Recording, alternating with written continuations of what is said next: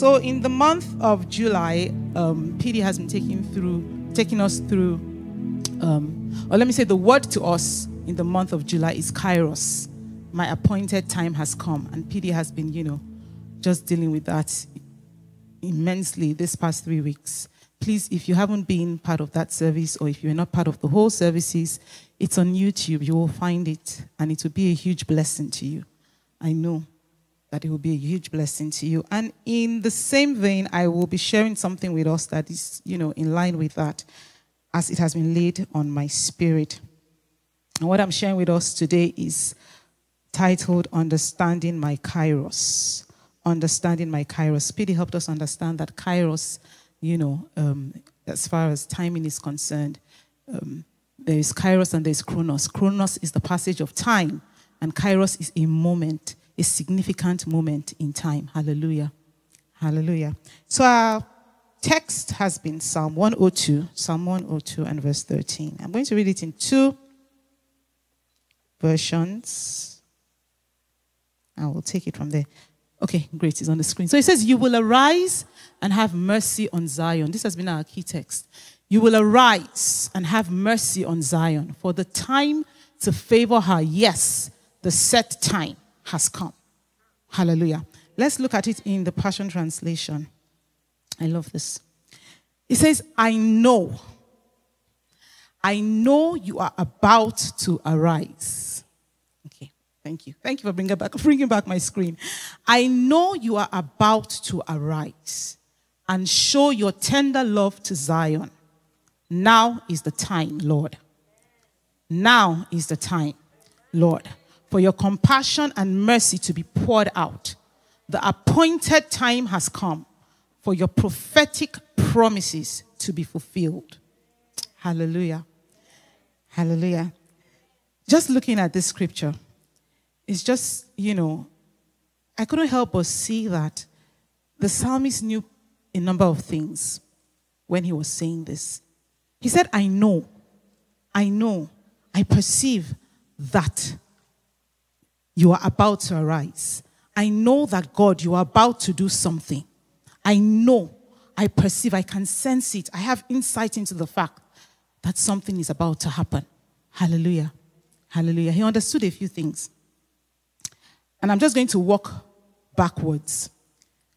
I know you are about to arise and show your tender love to Zion. Now is the time, Lord, for your compassion and mercy to be poured out. The appointed time has come for your prophetic promises to be fulfilled. I said I'm walking backwards. First thing that the psalmist understood from this scripture is that he understood that there were prophetic promises. He had come to know that there were prophetic promises. He had come to know that there are certain things that God is ordained to do. Hallelujah. The second thing he understood, please leave that scripture on the screen. Thank you. The second thing he understood was that those promises were scheduled to happen at a specific point in time. And he had come to that understanding, thirdly, that this is the time for it to happen. Should I go over that again? One, he knew that there were prophetic promises. He knew that there were certain things that God had proposed to do. Hallelujah. Secondly, it came to a point in his life where he understood that, before that, he understood that these things were supposed to happen at a particular time.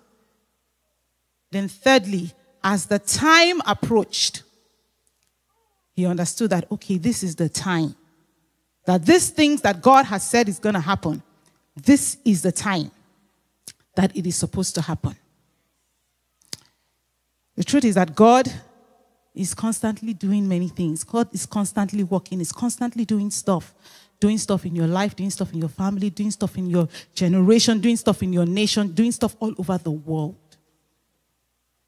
And God wants you to know what he's doing. God wants you to know what he's doing. And like the psalmist, we will need to understand what those things are and when it is happening. Hallelujah. Like this psalmist declared, we would need to know what those things God is doing, what they are, and when he plans to do it. God does not want to leave us in the dark with regards to the things that he's doing. God wants you to know. He wants me to know. Hallelujah. Let's go to the book of Isaiah. Isaiah 43 and verse 19. This is God speaking. Isaiah 43 and verse 19. It says, behold, I am doing a new thing. Now it springs forth. Do you not perceive it? God is asking. Do you not perceive it? Do you not know it? And will you not give heed to it? Will you not try and recognize that I am doing something, I am about to do something, and give heed to it? That means, not just acknowledging that, oh yes, God, you are doing something, but understanding that because God is doing something and he's revealing it to me, there must be something that I need to do. That is giving heed to it, right? God is saying, I am doing something. You need to know it. You need to know it. The Bible tells us in Amos, sorry, tech team, I don't think I shared this with you. This scripture just came to me this morning as we were praying. Amos 3 and verse 7. Amos, can you find Amos 3 and verse 7 for me? Great, thank you. It says, surely the Lord does nothing unless he reveals his secret to his servants, the prophets. Surely the Lord does nothing. And please don't begin to think about prophets and you're thinking of, prophets. You're thinking of one pastor somewhere. He's talking to you. You are his prophet in this end times. You are his priest. You are a king and a priest unto God. He's saying, I do not do stuff without revealing it first to my servants, the prophets. He was saying in Isaiah 43, how is it that you do not perceive? How is it that you do not know that the moment for these things that I have been trying to get your attention about, how is it that you do not perceive that this is the time for it to occur? 1 Chronicles chapter 12, verse 32. A scripture we are familiar with. I'll read it in two versions. It says, from the tribe of Issachar, there were 200 leaders of the tribe with relatives. All these men understood the signs of the times and knew the best course for Israel to take. Let's go to the other translation. The other version. Somebody there? Okay. You don't have it, I can read it. Do you have it? The second version. Oh, great. Thank you. Thank you so much. Our tech team is amazing. God bless you. It says there were 200 leaders from the family of Issachar. They knew what Israel should do. They knew what Israel should do, and they knew the right time to do it. Their relatives were with them and under their command. They knew what Israel ought to do, and they knew the right time to do it. As a result, their relatives were under their command. So it wasn't just enough to know what to do. It was necessary to know when to do it, and it was also necessary to go ahead and do it. Because if they didn't do it, their relatives would not have been under their command. They would have just had knowledge, doing nothing. But true knowledge is... Hallelujah. Hallelujah. The truth is, God does not want you to be ignorant. God does not want you to be oblivious to what he's doing per time. Because your ignorance can cost you. Pastor Mrs. shared that with us this morning. And in fact, it's the same thing the Holy Spirit dropped in my spirit. Yesterday, something we learned in law. I don't know if you've done any law courses, but I learned this, from a law course, that ignorance is not an excuse. That's how it is with the law. Ignorance of the law is not an excuse. If you say, oh, I didn't know, and you broke the law, you will still fall under the consequence of the law that you broke. Hallelujah. So, for example, ideal scenario, I came to Canada and I went to do my driving test. From Nigeria, where I was coming from, we don't do driving tests.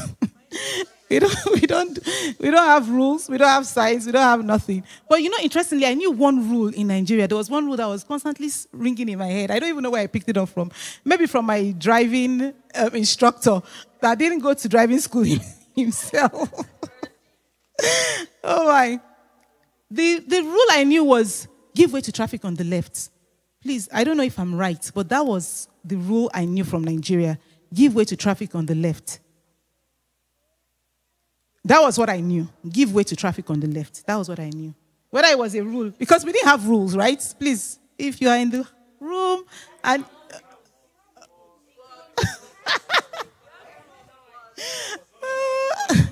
no enforcement. There were no rules. Anyway, I knew that rule. So I was always conscious when I was driving back home. I would always try to give way to traffic on the left. Anyway, I came to Canada and then I'm writing my G1.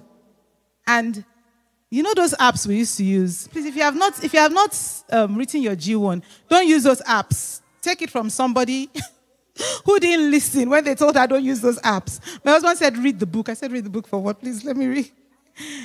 I thought, just use this shortcut and just get it done, over and done with. Because there were over 100 questions in that app, right? But guess what? When I sat before the computer that was asking me these questions, this question came up.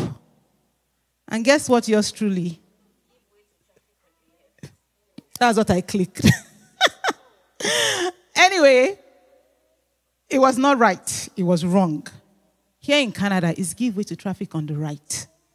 I was like, really? Give way on the right?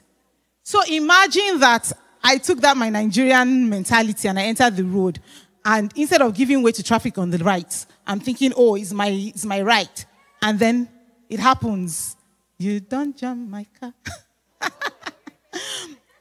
I am going to have to deal with the consequence of the law at that point in time. The fact that I didn't know what it was will not be an excuse.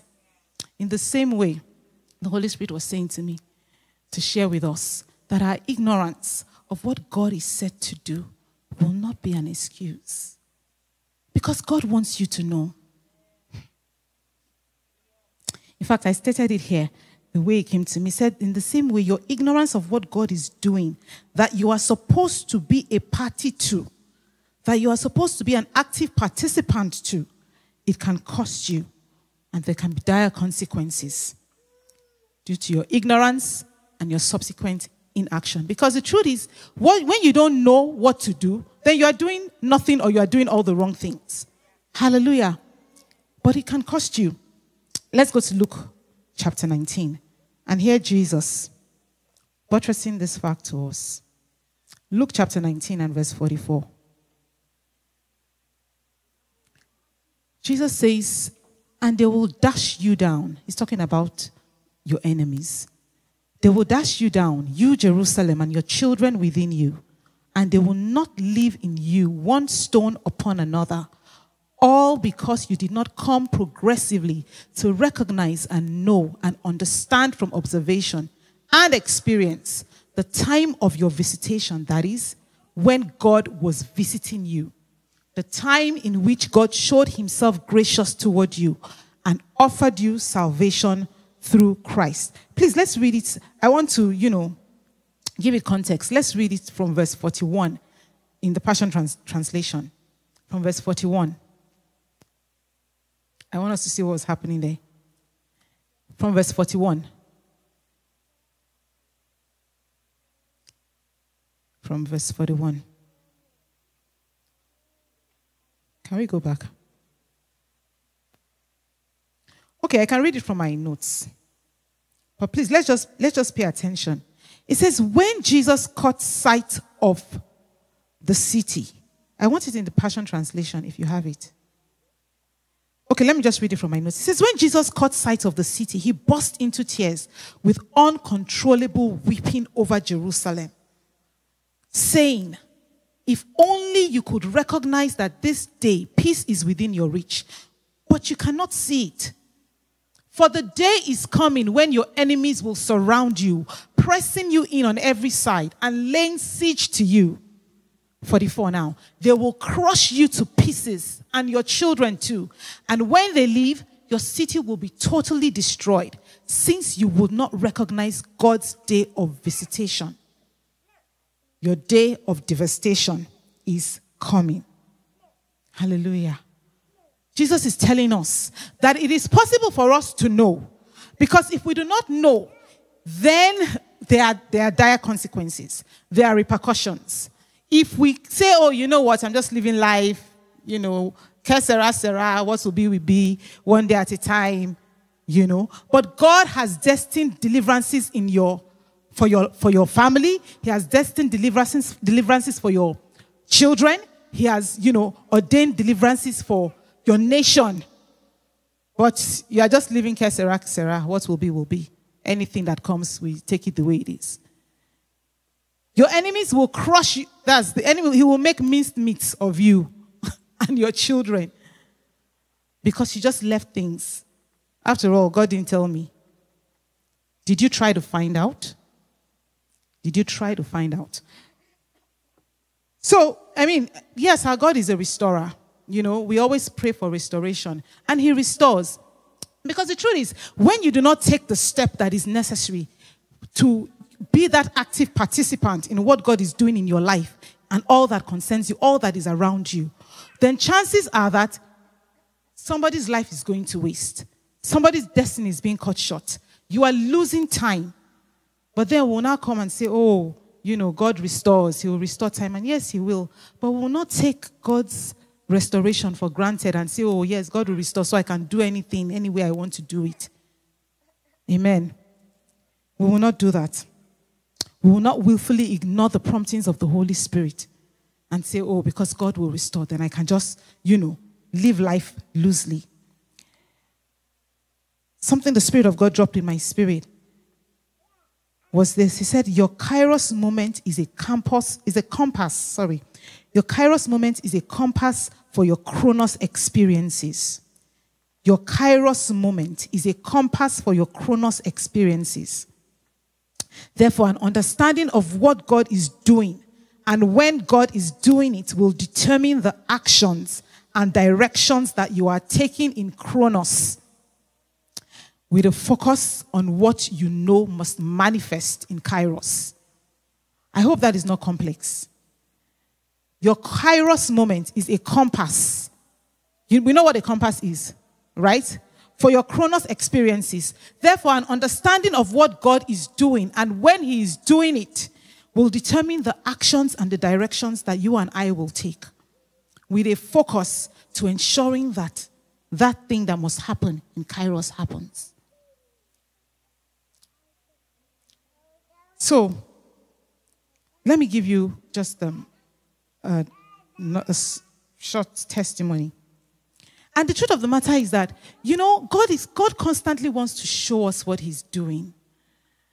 So maybe you're in a situation and you're trying to figure it out. You're trying to, wrap your head around things. How will I come out of this? God wants to show you the way out. Or you look around you and, all over what you just see just saddens you. Everything that's happening in the world really saddens you. That is a pointer to the fact that you should go to God and say, God, what can we do about this matter? And He will show you what you can do. Here I was, on a job that I did not particularly like because it would take my time from church, right?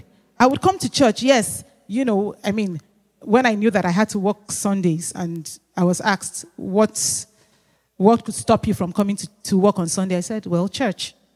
I have to be at church. And they were like, okay, that's fine. We understand that. No worries. Come when you can on Sunday. And yes, I would go, I would try to be as early as I can. But I would be working maybe 4 or 5 hours instead of 8 hours. But I still got paid for my 8 hours. Praise God.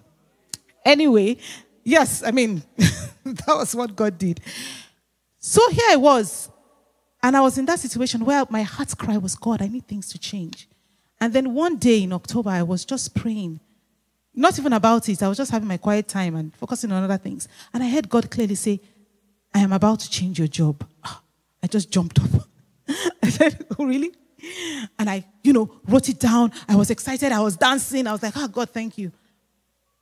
Please, what if after that day I just sat back and said, oh, God is about to change my job. My job is going to fall from heaven. Or somebody will come to my door and knock. Are you Laura? I have a new job for you. Come. No, it's not going to happen that way. There is some expectation.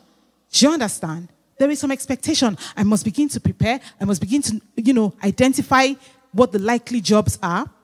As God would have it, I had identified my next position in that organization. But I didn't think that I was going to be in that position in the next, not even 2 years, because I didn't see that girl leaving. I didn't see it happening. So when God said, I'm about to change your job, I was just looking around, looking at this, trying to identify. And I said, okay, but I didn't find too many. But the ones I found, I applied to. But as things, or rather as God would have it, the very next month, this girl resigned. I said, what? In fact, my dance step just took another level. And that was how, everyone around me said, Laura, go for it. You can go for it. I was like, okay. And this is a new role, something I had never really done before. And the week I was supposed to have my interview, I wasn't supposed to be at work at that point when I was at work. But for some reason, I was at work. And then I ended up having this conversation with this person who has been in that organization for over 10 years. And that was how this guy just started downloading all the interview techniques that the company uses, downloading. I said, God, what's happening here? Anyway, long story short, the rest is history. What I am saying to you and I is that when God reveals something to us, what he's about to do, and this is just one experience. I can share so many other experiences, but I will leave it because we don't have enough time. What the Holy Spirit is helping us to understand is that he wants to show you, he wants to tell you about your child, about your family, your parents, your colleagues, your office, your generation, your neighbors, your community. But you must also know that there is action that must be taken. You must also be ready to do something. Hallelujah. And he will help us. Let us look at how knowing what needs to be done at an appointed time, but not doing it, how it can end. Let's go to the book of 2 Samuel. So while Kairos was going on, I was I was just studying the book of 2 Samuel, and the Holy Spirit was just showing me a lot of things and how it was just connecting it to what, we're talking about. And I just, want to share some with us. I have permission to share some of that with us. 2 Samuel chapter 11 and verse 1. So I was just going through. It was just amazing. I was like, God, it is so important. I came to realize at that point in time that it is so important that I am constantly aligned to what God is doing per time. Because when that is not the case, the outcome can be disastrous. 2 Samuel chapter 11 and verse 1. It says, in the spring, when kings go forth to battle, David sent Joab with his servants and all Israel. And they ravaged the Ammonites and besieged Rahab. But David remained in Jerusalem. When kings go forth to battle, David, the king, remained in Jerusalem. I couldn't wrap it around my head, though. Sorry. Please. I can see it's a different version, but it's fine. At the time when kings go forth to battle. In fact, this doesn't even say it that way. The version I have here says, then it happened in the spring at the time when kings, it was the appointed time for fighting. But David decided that he wanted to stay back. In fact, it was the appointed time for kings to be fighting. He pushed the rest. He said, you know what? Let them go, please. I'm too tired. This giant challenge, every day, 1 hour. What is it? It's fasting. What is it? And you expect that things will change for you. You expect that things will change. What was the outcome? We know this story. Do we know this story? Please, if we don't know this story, please, let's go back and read it. Okay? Anyway, at the time that David was supposed to move, he sat back. My question to you and I today is that, whose life are we stalling by reason of our stalling? Whose destiny are we holding back because we did not move at the time that we were supposed to move? How much time have I cut short because I slowed down. We know how this story ended. Meanwhile, there was someone else in this same story, verse 11. Please go to verse 11. This was the man David called out of the battle because he was already committing atrocities, because he was not where he was supposed to be when he should have been. Verse 11. So this is Uriah. We know this story, right? Please, if you don't know this story, I beseech you, please go and read the story so that you can, make it make sense to you. So verse 11 says that Uriah, so David had called Uriah out of the battle because he wanted to, make him think that he was the one that impregnated his wife, right? Because the wife was already pregnant, thanks to David not going to war, not stepping forward when it was the time for him to step forward. So verse 11 says, Uriah replied. He was telling David. David had said, go and sleep with your wife. Go home. Relax. Forget this war that we are talking about. But Uriah said to David, the ark and Israel and Judah are dwelling in tents.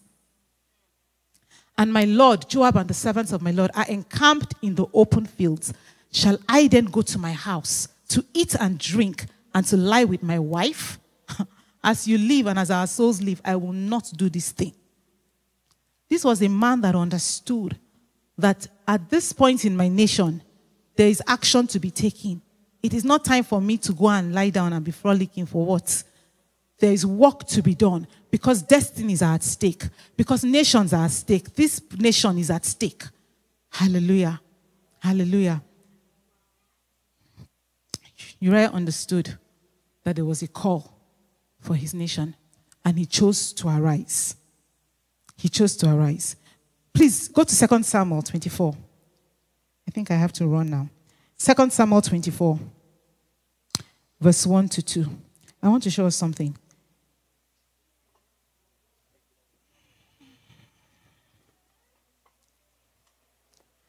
Good. It says, once again, the anger of the Lord burned against Israel, and he caused David to harm them by taking a census.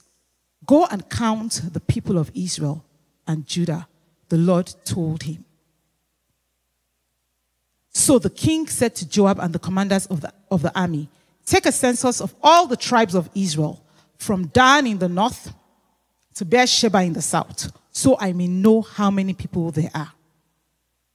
So, take a census. What does a census involve? Counting the people, right? Counting all the people.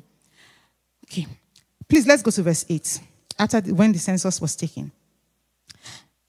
Verse 8 says, having gone through the entire land for 9 months and 20 days, they returned to Jerusalem. Then Joab reported the number of people to the king. He said there were 800,000 capable warriors in Israel who could handle a sword, and 500 in Judah. I'll read it again, and I hope that the Lord will open your eyes to see what I saw. That had me asking the Holy Spirit, like, what is happening here? He said, Joab reported the number. They said, go and take a census. So he went from the north of the country to the south. He counted. And then he came back with this report. He said there were 800,000 capable warriors in Israel who could handle a sword, and 500,000 in Judah. I said, Father Lord, why are they? Because I was asking the Holy Spirit, why is it only the warriors they are talking about? What happened to everybody else? The Holy Spirit said to me, in the grand scheme of things, the only people that will count are the people that arose at the time that it was appointed. If you want your life to count for anything, then it is important that you know that, see, I'm not just here to just, have a good family, have a good husband, have a good wife, have my children, just be happy, buy my house, go on vacation. No, it's beyond that. Our lives will count in the grand scheme of things only when we are reckoned as an instrumental part of what God was doing per time. Especially when he has even revealed it to you. Especially when he has shown it to you. It's not going to be easy, Sometimes it's not easy to, take that step of faith or do that thing or make that move. But as we have heard, there is grace released when that word comes. There is grace released when that word comes. Let's go to 2 Samuel 23. There will be oppositions, there will be discouragements, no doubt. There will be all the reasons why, we cannot just move. But let's quickly go to 2 Samuel 23. I'm going to read from verse 9 to 12. And this is talking about the three main men that were in David's army. It says, next in the rank among the three was Eleazar, son of Dodai, a descendant of Ahoah. Once Eleazar and David stood together against the Philistines. And when the entire Israelite army had fled, he killed Philistines until his hand was too tired to lift his sword, and the Lord gave him a great victory that day. The rest of the army did not return until it was time to collect the plunder. Let's just stay there. Let's just say, because I don't have a lot of time. But we see a man who stood. When it says everyone fled, but he stayed. Everyone decided that, you know what, I'm done. I'm tired of this every month, let God arise. I'm tired of this every day. Rising up to pray for nations that I do not know. I don't know what's happening there. You're asking me to pray for the nation of Peru. You're asking me to pray for the nation of India.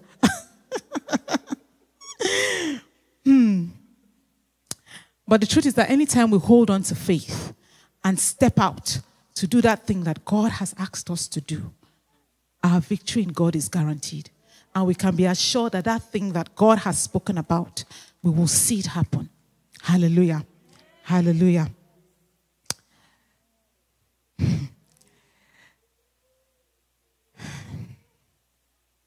So what might you rising up and aligning yourself to what God wants to birth? What do you think it can produce? We see so many people who were in that situation. There was Esther. Esther's life was at stake. She knew it, that if I go without the king calling me, I might not come out alive. But she stepped up. Right?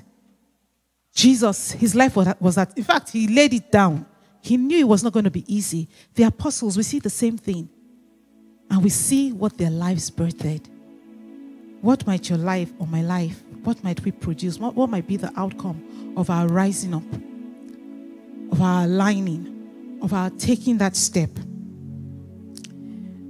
We see what the reverse birthed in David's story. Two people died in that story where David decided not to step forward. His child died, and the Uriah himself died.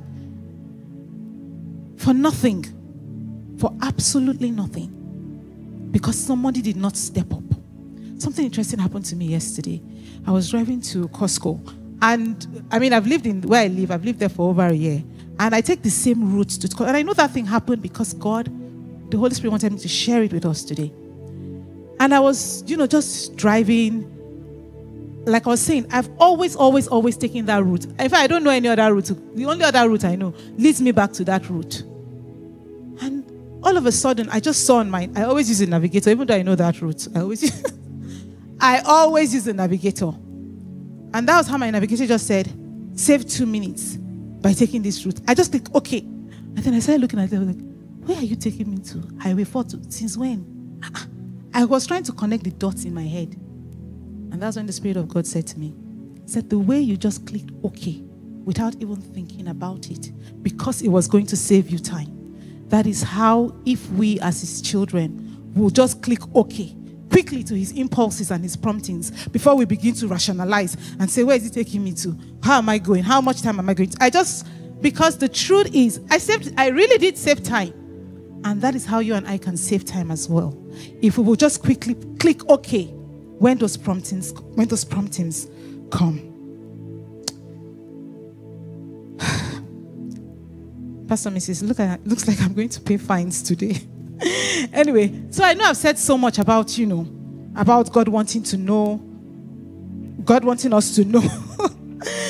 God wanting us to know, what he's doing, what concerns us, per time. And somebody might be asking, P.L., how do I know? How do I know what God is doing? If you wanted to be my friend, or if you wanted to know what's happening in my life, what's the easiest way? You ask. You ask. What else? What else can you try?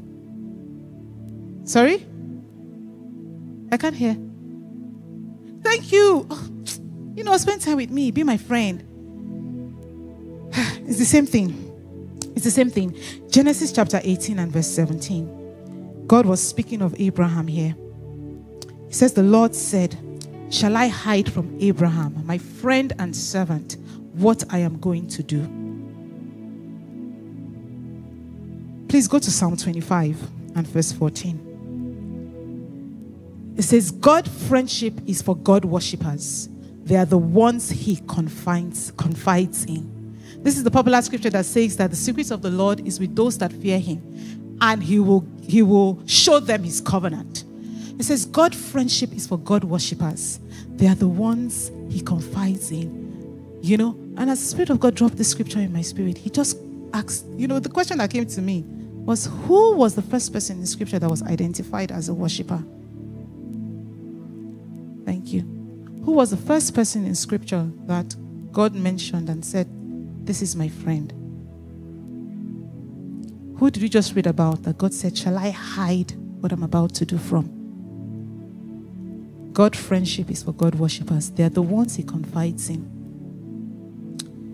If you want to know what God is doing, just find yourself in this scripture. Find yourself in this scripture. God wants you to know.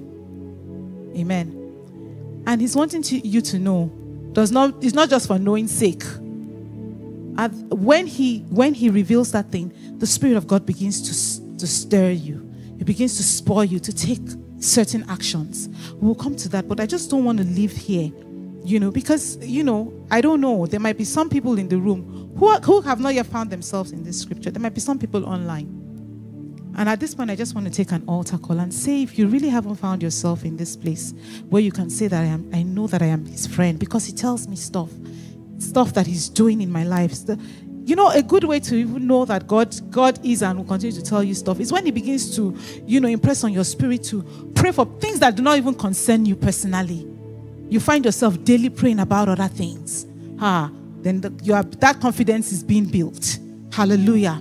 Hallelujah. If you are that person that has not come to the place where you can truly say that, yes, I can confidently say that God can confide in me, right? Or that is something you desire. Let's just pray. Let's just pray this morning. Father, in the name of Jesus, you see your people. You see your people.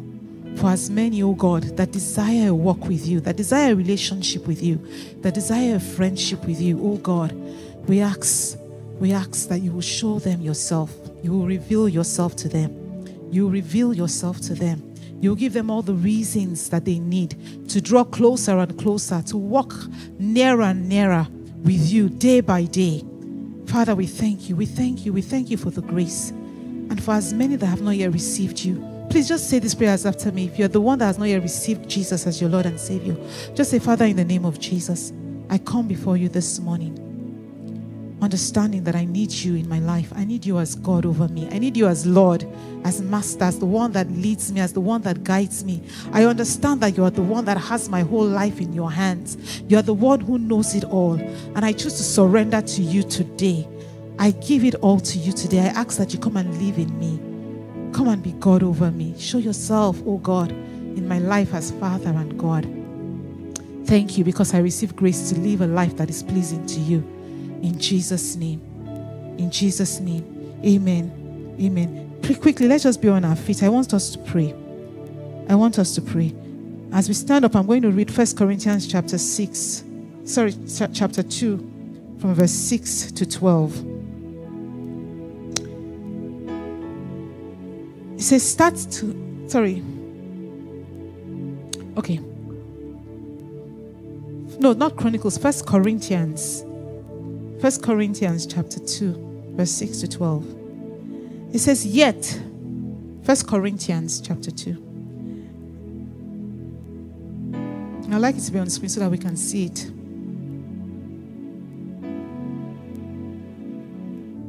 Okay, let me read. Okay. I want this version, NLT. It says, yet, let me just read it from here. Okay, great. Yet, when I am among mature believers, I do speak with words of wisdom, but not the kind of wisdom that belongs to this world or to the rulers of this world, who are soon forgotten.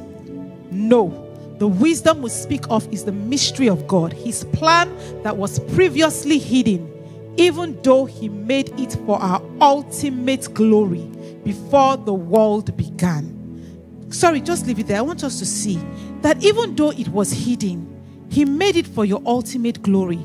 And the only way you can come into that glory is for him to reveal it to you, to know that there is a glory that I must walk towards. Hallelujah. Hallelujah. Verse 8 says, but the rulers of this world have not understood it. If they had, they would not have crucified our glorious Lord. So they had no inkling into what God was doing. And it cost them. It cost them their salvation. It cost them their coming to know Jesus. Verse 9 says, no eye has seen. That is what the scriptures means when they say, no eye has seen, no ear has heard, and no mind has imagined what God has prepared for those who love him. But it was to us, hallelujah, that God revealed these things by his Spirit. It was to you, it was to me. For his Spirit searches out everything and shows us God's deep secrets. No one can know a person's thoughts except that person's own spirit. And no one can know God's thoughts except God's own spirit. And we have received God's Spirit, not the world's spirit, so we can know the wonderful things God has freely given us. God wants you to know. God wants me to know. This morning we're going to pray. We're going to pray. We're going to pray for a spiritual awakening, a spiritual alertness of what God is doing, that we begin to become more sensitive to God's promptings, to God's leadings, to his impulses. And we'll be the people that will be quick to click okay. We will not rationalize it. We will not think it through before we say, yes, Lord. Father, we ask for grace this morning. We ask for grace. We choose to be the ones that will be instrumental, that will be active participants in the things that you are doing. We ask that your Spirit will reveal the same to us. We are spiritually alert. We are sensitive to know. We know when you speak and we move as you speak. We know when you speak and we move as you speak. Father, we thank you. We thank you. We thank you, because we know that destinies are tied to our actions. Lives are tied to our actions. Our own purposes are tied to our actions. The actions that we take at the time when you tell us to move. Father, we receive grace this morning. We receive grace this morning. Father, we pray that our lives will be malleable to your every orchestration, to everything that you are doing. Our lives, Father, we choose to release all that we are. We choose to release all that we are. Have your way with us, that indeed we will be the people that will see your plans and purposes happen in the times that you have ordained as a result of our rising at the time that it mattered. And our lives will count for it in the name of Jesus. Amen. Amen. We hope you've been blessed by the sermon. And if you would love to be a part of what God is doing in our midst, feel free to join us on Sundays at 10 a.m. or Wednesdays at 7 p.m. To be a part of the giving, you can give our email at info@kicccanada.ca or through our website at www.kicccanada.ca/donate. God is doing amazing things in our midst, and we look forward to seeing you soon. Remember, you're a champion. God bless you.